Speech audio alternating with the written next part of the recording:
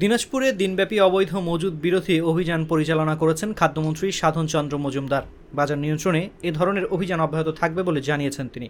শুক্রবার সকাল ৯টা থেকে দুপুর পর্যন্ত দিনাজপুর সদর ও চিরিরবন্দর উপজেলায় একাধিক অটো রাইস মিলে অভিযান পরিচালনা করেন মন্ত্রী।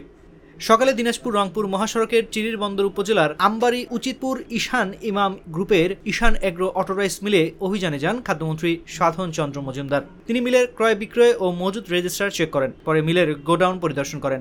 সেখান থেকে ফিরে সময় মিলের মালিক ও কর্মকর্তাদের সরকারের নিয়ম মেনে ক্রয় বিক্রয় করার বিষয়টি অবগত করেন। সেখান থেকে সদর উপজেলার পাঁচবাড়ি হাটে রাইসুল অটো রাইস মিলে অভিযান পরিচালনা করেন মন্ত্রী। তিনি মজুদের পরিমাণ, অনুমোদনের কাগজসহ লাইসেন্স চেক করেন। অভিযানে ব্যবসায়ীদের উদ্দেশ্যে মন্ত্রী বলেন, সবাই মিলে চালের বাজার নিয়ন্ত্রণে কাজ করতে হবে। চলমান অভিযান অব্যাহত থাকবে। তিনি আরও বলেন, চাল রপ্তানি বন্ধ রয়েছে, প্রয়োজনে বাজার নিয়ন্ত্রণে চাল আমদানির নির্দেশনা রয়েছে। অযৌক্তিকভাবে দাম বাড়ানোর কোনোভাবেই মেনে নেওয়া হবে না। মিলগেটে চালের দাম কমেছে, যদি খুচরা বাজারেও দাম বাড়ানো হয় তাহলে অভিযান আরও জোরদার করা হবে।